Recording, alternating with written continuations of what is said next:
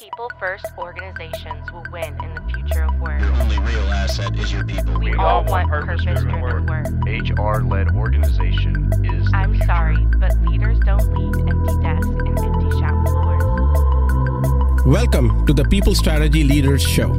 I'm your host, Sri Chalapa, founder and president of Engagedly, and a serial entrepreneur in technology, films, and music.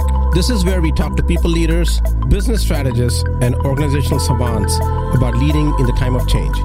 What is working, what is not working, and more importantly, what we should be thinking about. Stick around to the end of the show. We will reveal how you can be our next guest. And now, let's engage.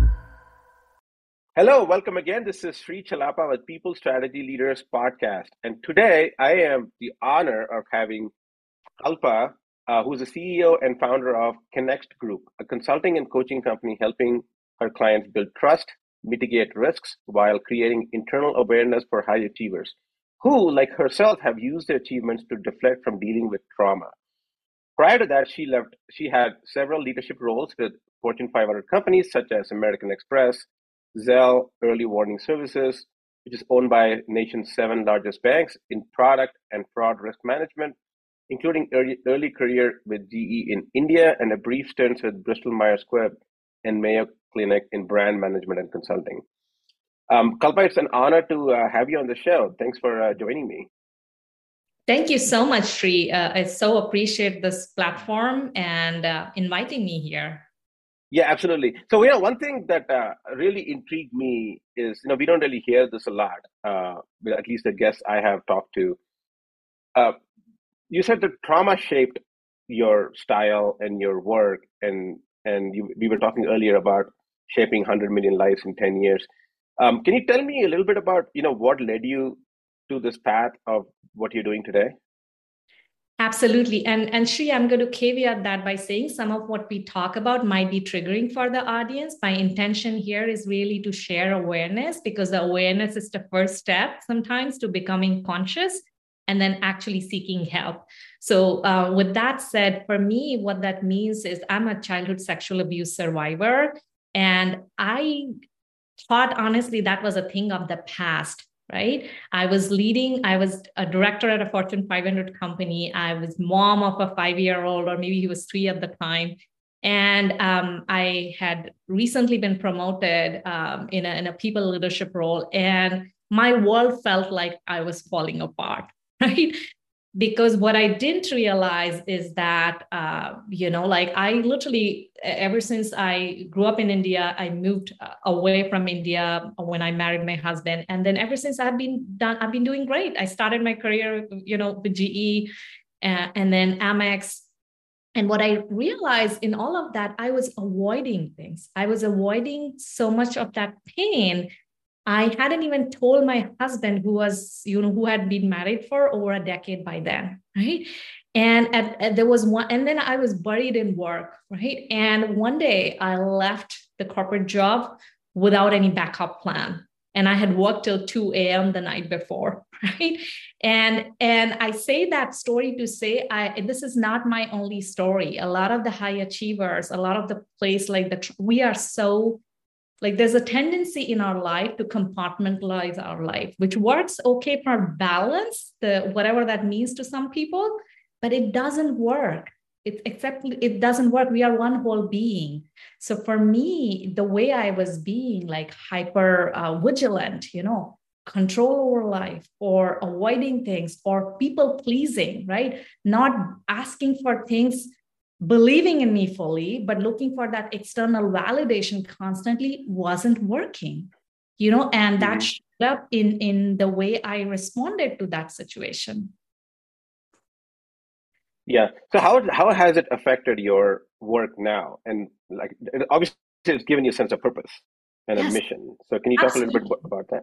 Yeah. So what that led me down is I worked around that time with an executive coach, and one thing I would say it's basically I've been so blessed by people that have showed up in my life at the right time. They always say the teacher arrives when you're ready, right? So, right. Exactly.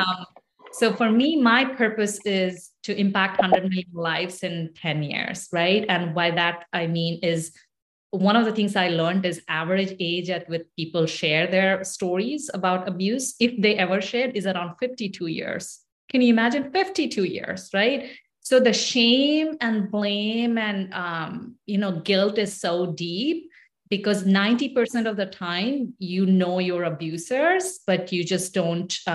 So they could be somebody, a sibling, they could be a caregiver, an extended family member, a teacher, or you name it, or somebody in the priest or chapel or temple, or and people once who fall prey, they keep falling prey, right? So the way I have turned that into my purpose is I consult companies or even speak to create awareness about that situation, because 1 in 4 girls and 1 in 6 boys in the US, they will experience sexual abuse before they are 18. That's one of the key reports there. In US, it's like 1 in 9 minutes, I believe, and in India, it's 1 in 15 minutes a child is abused, right? So those numbers, if you think about, like, it's roughly conservatively, and globally, the numbers are very similar, like, 1 in 4 adults. So if 1 in 4 adults are living with some kind of an abuse that they are not sharing till 52 years, it's a problem. It's a problem that you're not even sharing with your deepest partners. You might be looking outwardly very happy, but internally you are living in a different world. And then the other way I do that is also, create that awareness is when people become aware. Sometimes they are in their mid-career, or sometimes they are, senior leaders, and they are looking at their life's purpose, and they haven't told their story. So I also help them coach to transition where they can just finally shift their identities from the shame, blame, and guilt to feeling whole. Like in my case, like, I didn't have those examples. The only person I knew who had shared probably was Oprah openly, right? And I knew some other people, but I didn't have those examples, Sri, right? So my purpose has become also somewhat is encouraging people in business who have all the power to come forward and show up and share. Because when we focus more on the Me Too and all the external things, how it's always easy to go after the external, but what if internally also all these problems are happening in our families, our society, with our children, and we don't do anything with it? So really encouraging people to claim their power. Yeah, I think, obviously it must be really hard for you to talk through that as well, but it's probably also cathartic in some ways to bring that out. And I was thinking about how the corporate environment has changed in the new world of work, if you will, is that you're expected to bring, and people are encouraged to bring their whole self to work, right? And the work is no longer different than life. It is part of your life. So the work-life balance is kind of a misnomer, right? It's more like work-life integration. And a lot of companies have taken steps to make sure that they're addressing mental health aspects, whether it's due to stress or whether due to other issues. But like in your case, and the issues you focus on, it's not something that a lot of companies have talked about. So it's very timely in that sense that is also a big factor in mental health. It's not just having a toxic environment at work. It could be the history that you've had as an employee, as an individual, that can affect your work because of the mental health impact of that. So are you seeing a lot of companies and leadership now pivoting to some extent, that focusing on mental health becoming a major issue or major investment for them as well? So in my observation, there are a lot of good things that are happening overall as a society. Like 10 years ago, people wouldn't talk as much about mental health, or even if it was there, it's only in the Western, some in US, some parts. Like even now in globally, like we are hearing a little bit, right? Especially if not before the pandemic, like at least certainly during the pandemic, everybody has felt it in some shape or form. As far as the investment levels go, unfortunately not. Like, it's one of the same things. I call this the forefront of the DEI work, right? So in DEI, you saw suddenly like a lot of like putting lipstick on the pink kind of efforts. People are well-meaning, intentional, but when you look at the diversity at the top, that hasn't changed. So yes. When you talk about investments, it's really like, for me, it's like more than spending money, it's real difference, like in terms of who are you promoting, who are you attracting, right? So similarly on mental health, the 3 areas I would like to talk. One is like the insurance, right? So for example, Insurance coverage, many a times, like mental health is still a challenge, right? Like not everybody has that, nice coverage. Many of the therapists and others, like they probably don't even want to deal with insurance. So you end up spending your HSA or other money, like if you're working in an employee situation. I did see some efforts by companies to give mental health, support during pandemic. So that's really, I would acknowledge that many companies are doing that, but it's still like falls short of, right? People just don't know where to start sometimes. Mm-hmm.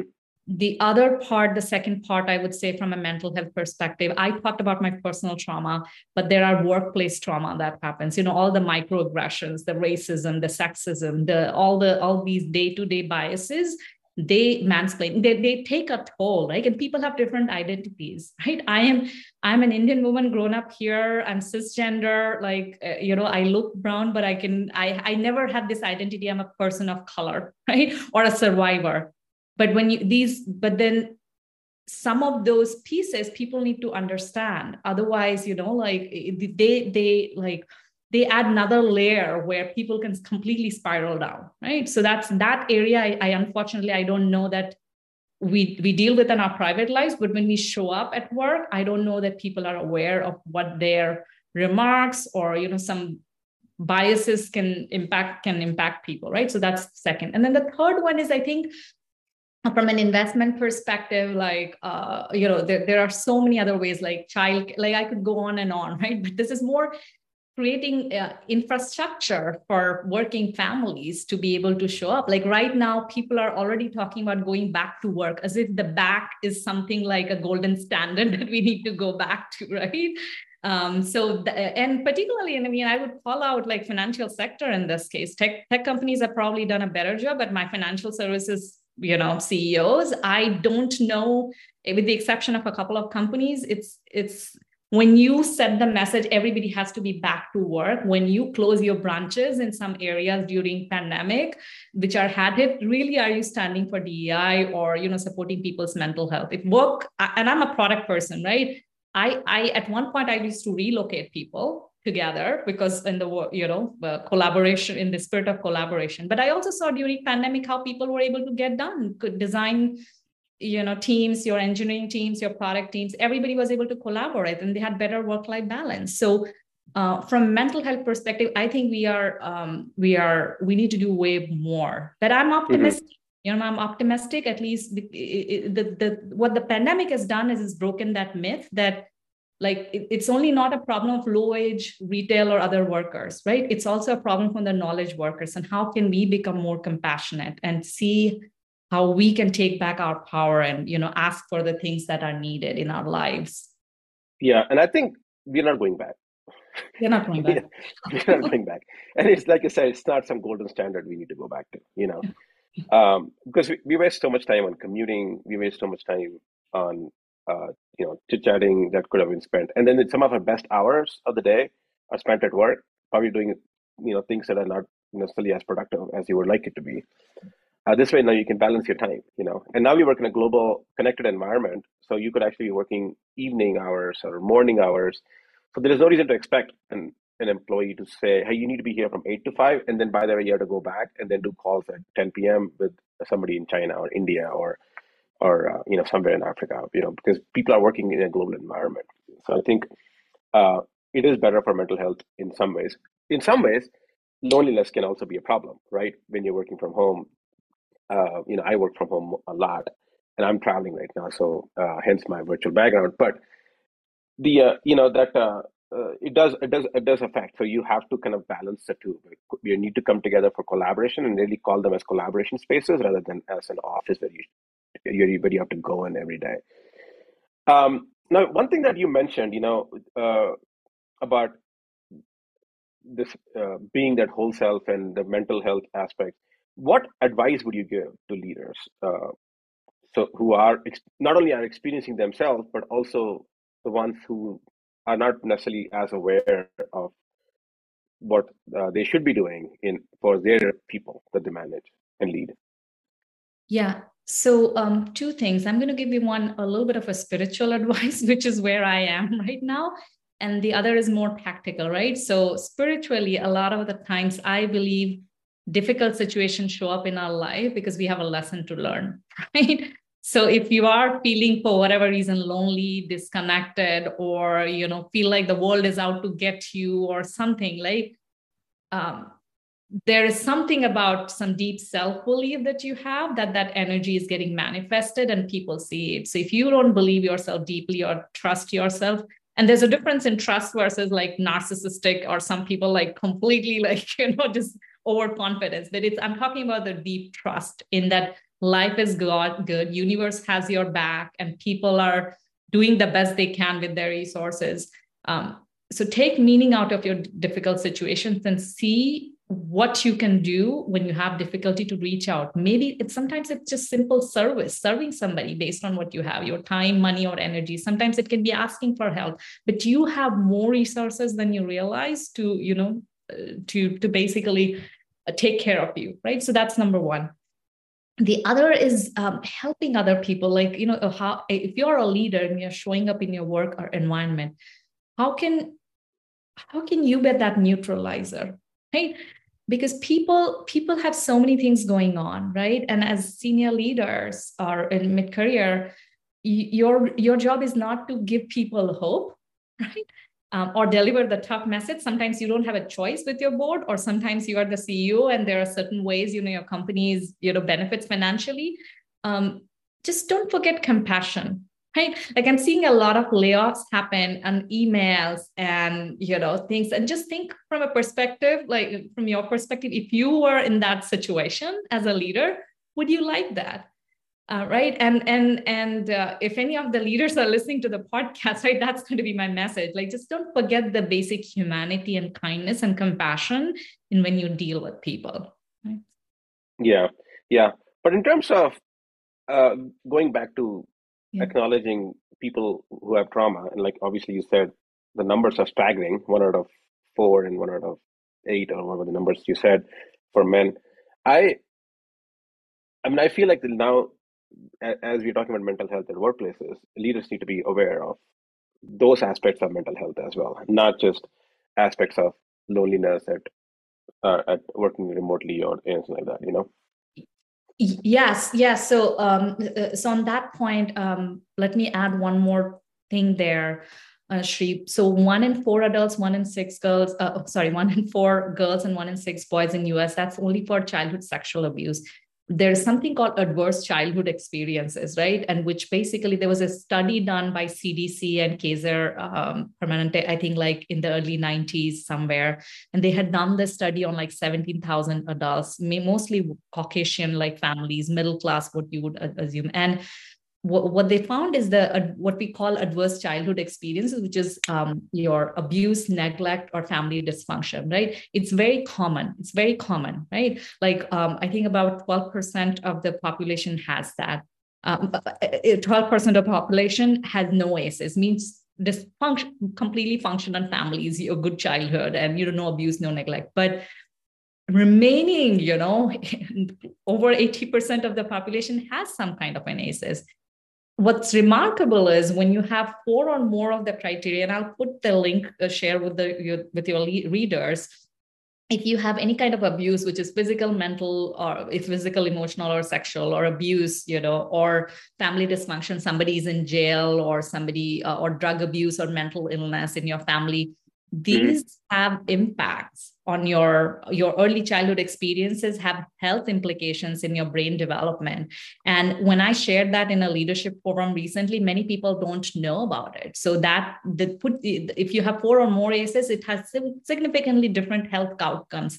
I'm not saying it's going to predict, your life. Like I'm a believer of free will, but you need to be aware. So if you're feeling some kind of, like if you have worse health outcomes, just look at your talk to your family of origin, like your epigenetics, and all these things have a real way of, having adverse outcomes. So take care of those things, just be aware, because all that history of trauma gets to stop with you. And it's possible, to be able to create better conditions for you. And the reason why I'm sharing that is when I learned about my own childhood experiences, Shri, I started having these conversations in my family, and I found 50% of my family is survivors or some kind of a trauma.